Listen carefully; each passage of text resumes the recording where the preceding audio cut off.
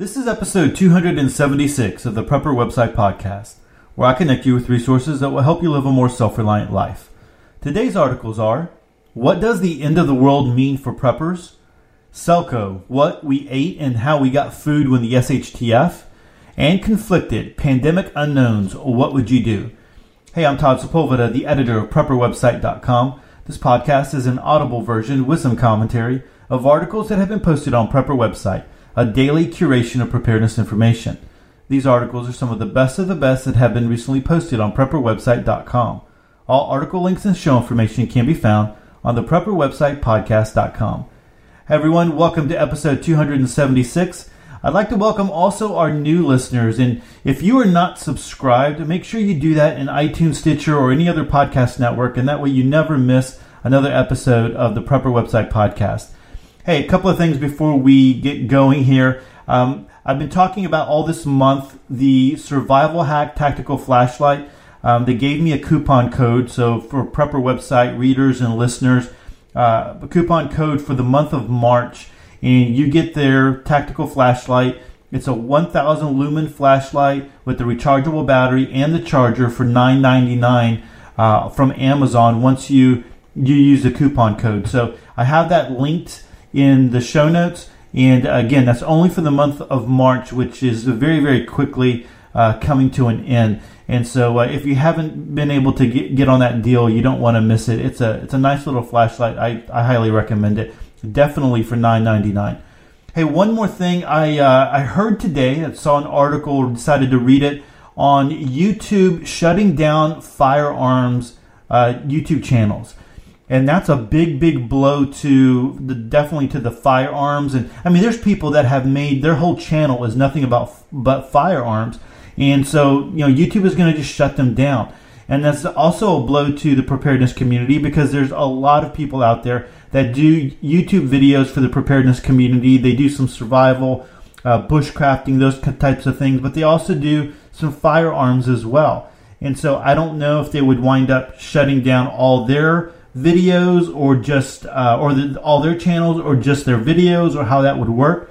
In the article, one YouTube channel was going to Pornhub, and I definitely do not recommend going to Pornhub. I don't think it's going to work out as good for this guy as he thinks it's going to, because there's a lot of people that watch firearms videos that don't want to see all that other stuff, but which lends to the fact that there really needs to be a good alternative. Somebody with some money could possibly make a really great alternative to YouTube and do a lot of damage to their bottom line. But I don't know. This is one of those things where we talk about in the preparedness community. You've heard me talk about it as well. We use social media. It is kind of like a necessary evil. There's a lot of people on Facebook. There's a lot of people that go to YouTube. There's a lot of people that are on social media. But when you build your whole website or your whole following off of that, then you are at the whim of Facebook. And if Facebook thinks that you are fake news, or Twitter, recently Twitter has started to, so Facebook and Twitter have gotten on this bandwagon of, we're not going to allow any political party to use fake news to sway the election. And that's the excuse that they're using, but it's really crap, because that's not the way that Donald Trump won. But what they're doing is they're using that as an excuse to bring in their rules and their regulations so that they can stifle conservative thought and patriotic thought and people that are independent thinkers, and to shut them down. So the only buzz that is out there is whatever they want to allow, which is very, very scary, right? Because then you have these Facebook, like I said, there's a lot of people on Facebook, there's a lot of people on Twitter, a lot of people on these social medias, and if that's all the news that they're getting. Now, those of you that are listening, most of you that are listening have been prepping for a little while. You know the importance of the alternative news media. That's a big deal. In fact, actually, my conflicted scenario is going to touch on this just a little bit. But, a lot of people realize they're starting not to trust the mainstream media, but they're still going into all these, social medias, and they're influenced by the message over and over and over again. Not to mention the fact that there's some people that get on there and start talking and posting, and they don't even know what they're talking about, really. So anyway, all that to say is that's one reason why I totally believe that the email list is very important, because that's one way that I can communicate with you that is not based on anybody else's. That's not something that Facebook can take away or Twitter can take away. I have the websites, I have the podcast, and then I have the email list, right? And so those are ways that I can communicate with you that no one else can influence. And so not even the email list, I was also thinking about, or not only just someone with some money coming in and making another solution to YouTube or something like that, or even Facebook, but I was thinking the possibility of forums might become more popular as we see, Facebook and Twitter and YouTube, and they're starting to crack down, quote unquote, crack down on people who, the conservative and the patriotic Second Amendment, free speech, all that kind of stuff, that we normally in the preparedness community would go and watch and listen to and be a part of. Maybe forums might start making a comeback, So anyway, that might be an idea out there. I've never wanted to run a forum. That's not something that I want to sit there and moderate, but that might be something that might be in the future of the preparedness community, just to keep or have an ability to communicate without making, without letting, somebody else dictate what you can share and what you can't share. But anyway, so just kind of wanted to drop my 2 cents on that on the YouTube thing, but it really is touching. It's an overall trend that we're starting to see on Facebook and Twitter. I was starting to talk about Twitter, but Twitter recently stopped the ability to post multiple tweets. So if you had software that allowed you to send the same tweet over and over again at different times to Twitter, they stopped that. So, a lot of people are saying it's a good thing, whatever, but, it kind of hurts somebody like me that I can't be on social media all the time, but I send out information, I kind of have it on a loop, and so that's going to hurt me on Twitter. But, I think it's all set up, it's all coming to tamper down what is allowed before, the elections, and so that they can do everything they can to sway the elections next time around. All right, so again, I guess that's my 3 cents now. All right, our first article comes to us from prepperswill.com, and the article is entitled, "What Does the End of the World Mean for Preppers?" I think this is a very important article in one way, and then in another way, I'm going to do something totally different than I've ever done before. So as I was reading this and looking at this, I think one of the things about preparedness is that definitions are very, very important. Or actually, when we talk about anything in life, definitions are important. So as you become part of a group, part of a tribe, part of a community, there's certain words that everyone seems to understand. And when an outsider comes in, they might not understand it. So, for instance, for those of you that have been preparing for a while, if I said Tiatwaki, you would know exactly what I mean. It's an acronym. Those of you that are new might not know that, but Tiatwaki stands for the end of the world as we know it. And so that's just kind of one example. Another, recently we talked about OPSEC, and everybody in the preparedness community after a while understands what OPSEC means. It's just another term that means operational security. And so when we start talking about, the zombie apocalypse or the end of the world, or we start talking about those types of things, in the back of our minds as preppers, we understand what that means. But a lot of people that are new might not. So it takes them a little while of being part of the community, trying to understand that, and trying to, maybe ask some questions if they feel like they can. That's one reason why I love our Facebook group, because you can ask questions if you're a newbie prepper, and no one's going to sit there and really demean you. And if they did, I wouldn't allow it. I would ban them. So, I think it's very, very important. So this article talks about what does the end of the world mean for preppers, but what I'm going to do is I'm going to read some portions of it, and then I'm going to kind of bounce off of it. So hopefully you don't mind that. Like always, I'm going to link to the article and you can go check it out. But let me just read the first paragraph. There's a couple of paragraphs here that I think are valuable. And then, like I said, I think the whole article is valuable, but I really just kind of want to bounce off of it. All of you believe that doomsday will come as a massive earth destruction or regional crisis that would change the world forever. And so again, the first sentence there, where as it starts off, all of you believe. No, not all of us believe. But anyway, the second sentence says this. So some people believe that the massive asteroid will hit the planet and so on. However, preparing for the end of the world shouldn't be taken literally. As a matter of fact, there are dozens of reasons why a person will have to prepare himself for doomsday. In the lack for a better word, let's just say that all of this depends on the individual matter. Different people see the end of the world in a different light. And so I think that paragraph is just basically saying everybody has their own opinion about what the end of the world might look like. And so let me just kind of bounce off of this just for a minute here. When we talk about the end of the world and we talk about doomsday, we definitely have that aspect of people that really truly mean the end of the world, like it's the end of the world that you know. And so it could be, right now we get up in the morning, we go to work, we punch the clock, or if you do that or not, you take the kids to school, all that kind of stuff. You come home, you eat dinner, maybe you watch some TV, maybe you surf Prepper website for a little bit, maybe you get on the Facebook group, whatever. You tuck your kids in at night, you read them a book, whatever. You wake up the next morning and you rinse and repeat, and you do this over and over and over again, and that is your world.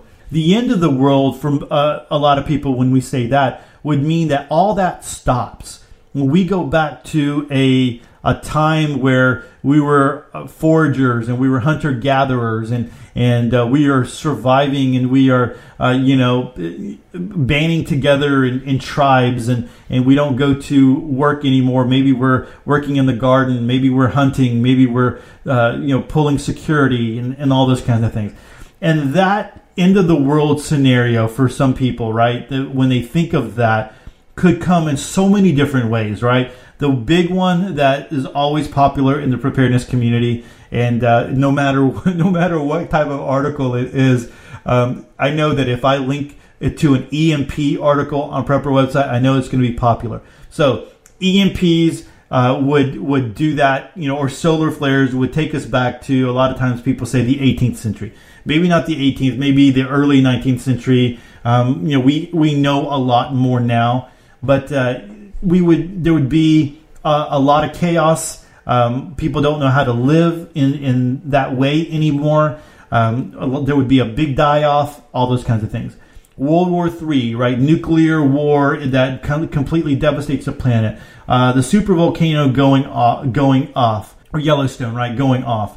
Having a major earthquake that split the United States in half, right? Let's just say the Mississippi, whatever the earthquake that happens cracks in half, and then as that happens, there's like 5 or 6 nuclear power plants on the Mississippi, and so those would all go as well. And so all those kinds of things. That's when people think about the end of the world as we know it. Then you have people who think of the end of the world it's their own personal end of the world. And that can take form in so many different ways, right? That can be, in this article touches on that just a little bit. That could be the loss of a loved one, right? Your spouse. You've lost your spouse that you've been married to for many years. You've loved each other for all this time, and then all of a sudden they die on you, and then your world has come crashing down because that was all your world, right?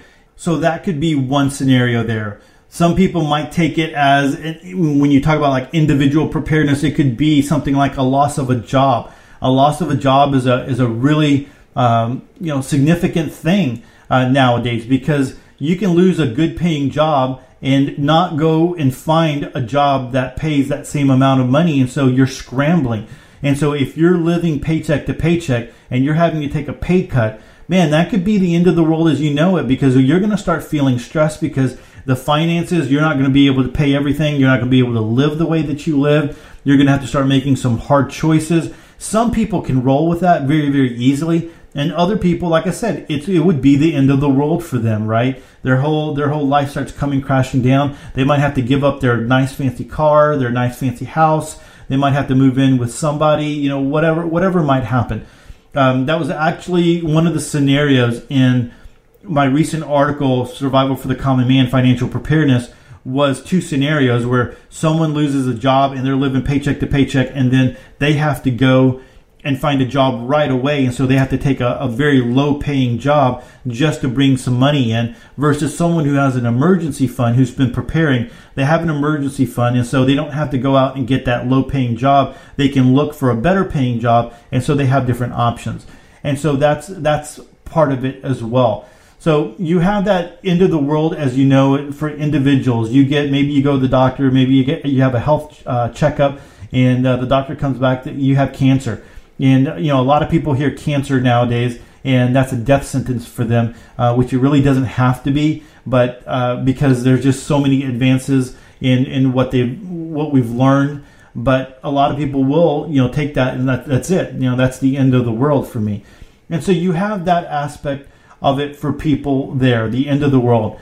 And then some people, just the end of the world is a term to mean that there's a disruption in their life. So for some people, Hurricane Harvey, maybe it wasn't the end of the world, but it was a big situation that caused them to disrupted their life and caused them to have to go and take care of a whole bunch of different things that they weren't planning on. It disrupted their lives, and they're having to leave work. I know people right now that have to leave work to go meet people that are fixing their homes, and they're on the phone with insurance companies, and they're those types of things. And so you have that aspect. For Christians, a lot of the times, and this is one that really kind of gets on my nerves, is they think of the end of the world, and when they think of the end of the world, they think of Jesus coming back, right? The second coming. And so a lot of the times you have Christians who will say, I don't need to prepare. Preparing is dumb, because when the end of the world comes, then Jesus is going to be, I'm going to go to heaven. Why would I want to stock up food and water and all those types of things? Because the end of the world, I'm just going to go to heaven, and all that stuff is just going to stay behind. What the heck? Well, the problem is that they're not realizing that we can have disruptions, so many different types of disruptions, in our lives. And they have an idea that the way that we're living life right now, that there's always going to be food in the grocery stores. There's always going to be electricity when you flip the switch. There's always going to be water when you turn on the water faucet. And so that kind of stuff, it's very hard for them. They have that normalcy bias, and it's very hard for them to understand that we can have those types of things happening. And so really that's kind of one view of the end of the world for Christians, is that, it's the end of the world and Jesus comes back. That's like a pre-tribulation rapture view. There's a lot of Christians out there that believe a mid-tribulation rapture, that Christians will actually go through the tribulation, or go through half of the tribulation. And if that was the case, then you would need to prepare, because half of the tribulation would be 3.5 years. 3.5 years of needing to, be prepared, right? Or you probably wouldn't be prepared for 3 years, but you would want to put things in place to put you in a better situation where you can mitigate those types of things. So when we talk about end of the world, it can be a very scary thing. One of the reasons why we prepare is to mitigate that fear. One of the reasons why we look at preparedness. Now, you never get rid of fear. This article talked a little bit about gives you peace of mind. I don't think you ever have peace of mind. This was recently one of the things that was brought up in the Facebook group. And so if you're a member of the Facebook group and you haven't been over there in the last 2 or 3 days, you might want to go over there and kind of follow that thread. A lot of people were kind of chiming in on that one, because when it comes to the end of the world, there's going to be I guess the way that we imagine it, like the end of the world being like the EMP and all those types of things, there's going to be a lot of craziness, and that's not something that people really look forward to. It's not something that, we want to look forward to. We can imagine those of us who maybe have read some fictional books, those of us who maybe have seen some, end of the world type movies or whatever, or we have a vivid imagination. We start to imagine that the end of the world would be very, very, very bad, and it would be hardship, and it would be a lot of pain and hurt, and people that dying off, and from simple things, just not having food, not having clean whatever, not having medical. And so that's not something that you really want to think about. Being prepared, having some supplies helps to mitigate that fear. It helps to put some things in place so that if you're in a situation, you're not like someone who doesn't have anything. You understand that it's important to have something. And so you realize that you are going to have some food for your family. You're going to have some food for your kids. They're not going to be looking at you like, Daddy, what is there to eat? You'll have something for them, as opposed to other people who don't have anything. And so, it doesn't really bring peace of mind as much as it mitigates fear and helps to give you options. And that's why preparedness is so important. So we talk about, the end of the world, and there's so many different scenarios out there. If you're a new prepper, don't get so worried about all oh my gosh, I need to prepare for this. We always suggest that you start off preparing for a week. When we start talking about food storage, prepare for a week. Get a week's worth of menu down. Then add to that, double that. And it's very easy. Once you get a menu down, you can just start doubling and tripling, quadrupling that menu. And so very quickly, you can have a whole month's worth of just canned food in your pantry. And that's really the way to go, right? That's really the easiest and most inexpensive way, frugal way to start your food storage. And I'm actually going to talk about food buckets and how to do that on the Facebook Live on Thursday. So this evening, if you're listening to this on Thursday at 8 o'clock Central Standard Time, I'd love for you to be there. So I'm going to bring out some supplies, and I'm going to try as much as I can to bring up those supplies to the camera and share those things with you, because that is the next best option, I think, when you're trying to build a food supply frugally, is to do 5-gallon buckets. But anyway, so I'll talk about that. But the end of the world has a lot of different connotations for different people. And so if you are new, or even if you've been prepping for a while, don't let this kind of scare you. Realize that different people have different ideas of what that means. And you might even want to ask people, what do you mean by that? Clarify what you mean by the end of the world. It could mean so many different things. I'm thinking right now of a young person that I had at church who his mom passed away suddenly in a car wreck. And that was, that was the end of the world for him. And it really has done him in. It's really brought a lot of pain to him, and it's really hard for him to get over that because his mom, he and his mom were very, very close. And so, those types of things happen while the rest of the world is going on. And, we just imagine those things. So again, when you prepare, you mitigate those things in your life, right? Even if it is an individual, end of the world, losing your job, or you get sick and, on medical leave, or, something along those lines, that you're able to weather it a lot better, And so we'll leave you with that. Like I said, I'm going to link to this article in the show notes, and you can go check that out. Again, that's over at preppersworld.com. Our next article comes to us from theorganicprepper.com. The title is Selko, What We Ate and How We Got Food When the SHTF. And so Selko is a survivor from the Bosnian War, and he has a blog where he talks about his experiences there. And so Daisy's been interviewing him and getting information. And so when I read this, a lot of the times Daisy has written it the way that Selko speaks. And so sometimes it's going to feel like broken English, because English is a second language for him. And so this is in an interview format a lot of the times, where Daisy asks a question and then Selko will respond to it. So let's go ahead and start reading this one. Editor's note. If a disaster is bad enough and lasts long enough, it isn't going to take long before there is no food to be had. In this interview with Selko, he shares his real-life experiences and explains how people kept from starving to death when there was no food in the stores. How do you get food when there are no stores? At the beginning of everything, most of the people did not have any significant stash of food in their homes. In other words, the majority of common folk had food or a couple of days in their pantry, and that was it. There were exceptions to that because the process of collapse did not happen in a few hours in terms of suddenly there is no food in the stores. When the chaos started, people looted stores after a short period of everyone buying things in a panic. Still, the majority of folks did not manage to get a decent stash of food from the stores. Some did not want to believe that they were going to need a stash. Others did not want to go out and participate in looting because it was dangerous. But I think the most obvious reason was that all food from stores was taken very fast. In the beginning period of SHTF, events unfold at a very fast pace.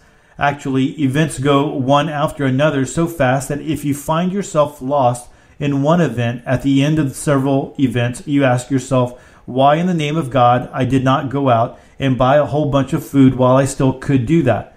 Was gardening an option? If so, how did people protect their gardens? Yes, it was an option, but the percentage of food from a garden was low because of a few reasons. It was a city without enough land for significant food growing, and the second reason is that even people who had some land, small gardens near houses, needed time to grow food there. People usually did not grow food there in normal times. Flowers, tea, maybe some particular kind of tomato, salad greens, and similar. I remember going and checking gardens for tomatoes because people had tried some new sort of tomato close to their home, not as a way to have food, but as an attempt so that they could see if it was okay to have it somewhere before they had a bigger piece of land for growing before SHTF in a peacetime. So yes, gardening was an option. People used every part of the available land, but that was not enough. And it was like you were checking every day how your tomato is growing and you wait for it, but then you pick it and realize you have food for only a couple of days. We were not prepared at the time to use every piece of land for food growing. It takes time to establish that. Still, it was precious and it was protected, of course, just like your home in the same way. How often did MREs get dropped? There was no schedule for food drops, at least no real schedule, because it was all based on rumors like, tonight they are going to drop food from airplanes. If you ask who told you that, the answer was a guy who heard it from a guy who heard. So, of course, it was completely based on luck. Sometimes it would fall down every second night, or you heard it had fallen somewhere. It would be, I heard it from a guy who heard it. Sometimes it was 3 or 4 times per week. Of course, they dropped it, but that does not mean we could find any of the food. Other people would simply grab it before you. Some folks headed for the hills every night in order to wait. People would choose one guy from family to go up every night and wait. If those food drops had any schedule there where they loaded planes, as I understand later, the place was in an airbase in Italy, it was completely lost on us down in the city in the chaos and empire of rumors. You need to understand that in that time, those planes were not the only ones to fly. So sometimes we were out waiting for food, but actually other planes bombarded us. But very early we learned to recognize the low humming sound of food planes, distant but powerful. Now when I look back, it is weird how we trusted some of that information. For example, if we heard that food was going to be dropped that night in some particular part of the city, some small area of some hill, people would go there. A reasonable man would have thought, oh, so some poor ragged guy in the middle of civil war and information blockade suddenly has information on where several huge military airplanes are going to do some operation. Not to mention the fact that the whole city together with all the hills looked to those people in the airplanes like small dots. It was nonsense, but we were hungry, scared, and in the middle of chaos without any real information. So people trusted in a lot of things, especially in good news. Do not underestimate the power of rumors in hard times. Food drops were performed from many cities in this area during the hardest part of the war. They helped on different levels. Even today, I find one of the happiest sounds to be the sound of MREs raining on a hard surface. I did not know the technical details, and still don't, of how exactly that worked, but most of the things that were dropped would break apart in the air, so on the ground it would rain. It was like, or quote unquote, rain. It was like a lottery to be in the middle of that rain because the MREs were good stuff and valuable, but some of the bigger stuff coming down could kill people. It happened with bigger packages. MREs were meals all in one package: food, sweet stuff, matches, even that hot sauce that was pretty handy when we want to add taste to some weird food that we ate or to mask a bad taste. What food were you able to forage? When it comes to foraging for plants, I know it is a popular opinion in some circles that you can survive and live by foraging. In terms of urban survival, it is, in my opinion, overestimated if you are an average man. Maybe it would work if you have lots of knowledge about edible plants, and maybe if you have many resources of those plants and are in the wilderness. We were average urban folks. Our knowledge about edible plants was limited to one or two usable plants that could be used for homemade teas. For example, yes, we used pine needle for tea. It sounded great today. It is good, healthy tea with vitamins and so on, but you cannot live on it. It can be in addition to your food, but not your main resource. Older folks jumped in with their knowledge. They were folks that in those times remembered World War II and hunger, and people usually listened to them when it came to what plants you could use for food. Plants like nettle and dandelion were used, and in the worst periods, people simply started to use any available grass mixed with small amounts of flour. Eating plants and herbs in that time was not a case of healthy living. It was a matter of not having anything else to eat. Were you able to scavenge for food from deserted buildings? Yes. When the SHTF, especially in the beginning, some houses became empty. People left or died inside for whatever reason, for example, shelling. Then folks would go through the empty house and scavenge for food. One memory from that time is the endless stench of rotten food. There was no electricity for the fridges. In the beginning, you could find food on that way. If you were lucky, sometimes you could find a bigger amount of food. Sometimes you came upon a house where the ex-occupant clearly hoarded food in the first days of rioting. That period of time did not last for long. The stench of rotten food was pretty much substituted with another kind of stench. Soon there were more dead people than spoiled food in the city. But even later, you would never know what you could find in destroyed and abandoned houses. Maybe a few cans of food hidden or forgotten somewhere under the rubble or in a destroyed fridge. One thing interesting from that period when it comes to scavenging, and also very important in prepper terms, is that I witnessed and was part of something that I can call the transition of scavenging, or maybe resetting the values of goods. It goes something like this. First, people ran riots on stores and looked for valuables like gold, money, TVs, stereos, cars. Then, as they realized the situation, they looked for weapons, fuel, then candles, batteries, and food. Then they dig up some gardens for a few potatoes. People needed some time to realize what was really important. It didn't take very long, but sometimes even a few days or a week is important. I have seen people running from a mall with items that in few days would become most ridiculous items to possess and to take from a burning mall. In the middle of a collapse, things like a TV or a laundry machine or a music collection of a famous band. The majority of people could not imagine what was coming, so they could not fathom that a bag full of AA batteries was going to be worth more than 50 laundry machines. For example, the laundry machine was usable only to plug a hole in the wall from shelling or to reinforce the doors. I am not advocating that you go rioting and taking stuff from malls and stores when SHTF, but let's say that if you find yourself there, think about what is useful to take in prepper terms. Here is one example. If the SHTF, again here, there is a parking machine in front of my home that gives you an automatic ticket when you send here, insert coin. As soon as I see someone busting it open to take money from inside, I will go and take the small solar panel from it. It is a solar power operated.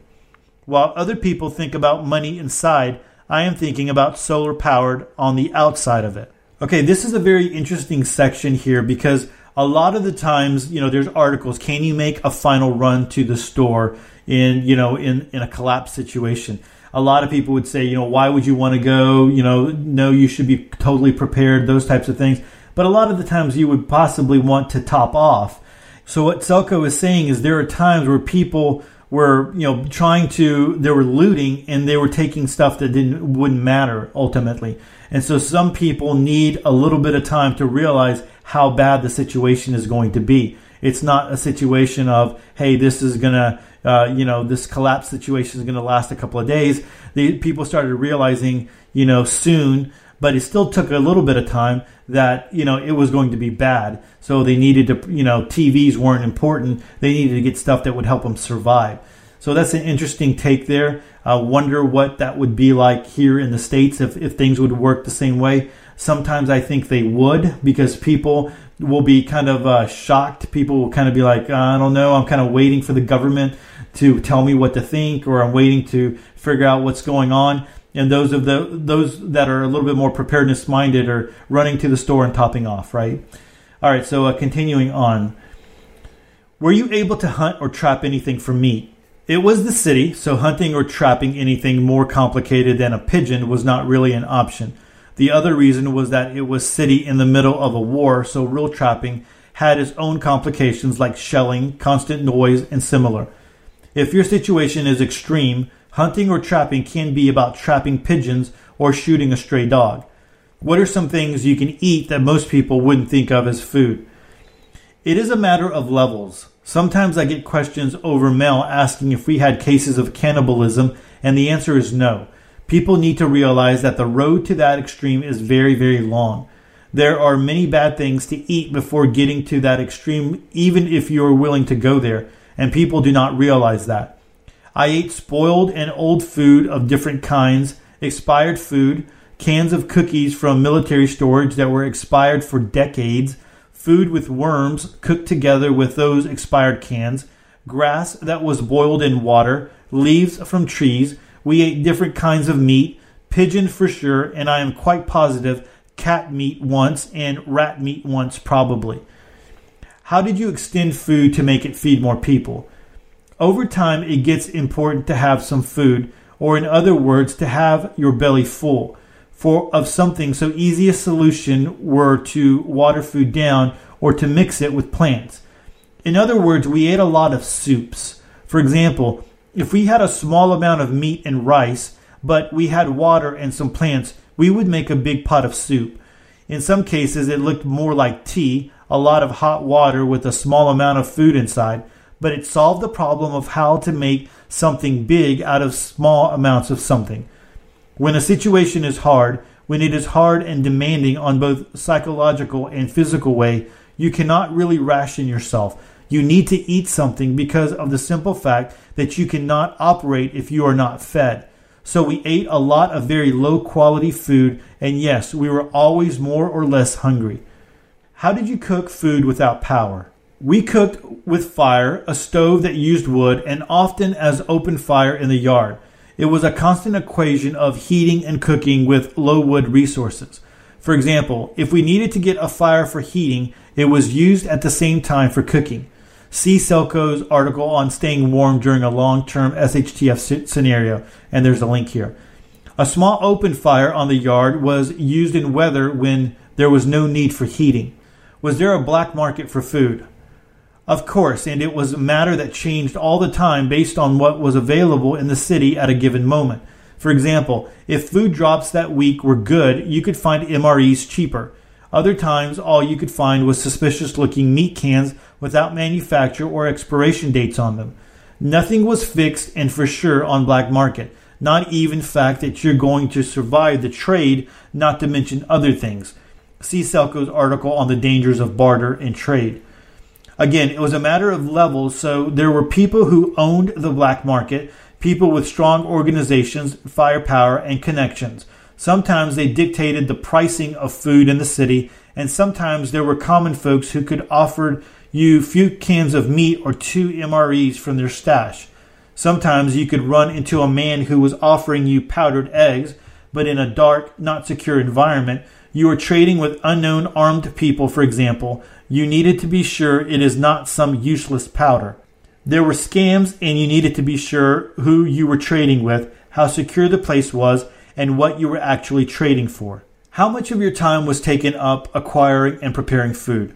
It was a matter of economic thinking. It was not about making it delicious because we had scarce resources like wood for fire, and simply because often it was impossible to make it delicious. It was brought down to the level of getting your stomach full of something so you can continue to operate one more day. Things to know about eating when the SHTF. There are options of foraging for edible plants and hunting or trapping some animals in the city when the SHTF, but do not count on that as the main resource for your food, not in the long run. Acquiring food in urban settings comes down to the idea of taking food from other people, either people that are not there anymore, empty houses, or people that are still there through the trade or attack. All of the above options, just like a lot of other prepper activities when SHTF, usually are not fancy and romantic or friendly. When scavenging through deserted places, you can get injured, and that injury can get complicated when there's no medical care. During a trade, you can get scammed, ripped off, or simply attacked and injured or killed because of the resources you possess in that moment or due to a lack of careful planning. By attacking other people to get food, if you find yourself that desperate or if you wish to go that way, you are risking, of course, being killed. In the end, it comes again to the idea that you need to be prepared very well for SHTF with your stash of food or your small garden where you are going to choose what to have and how to use it in the most efficient way.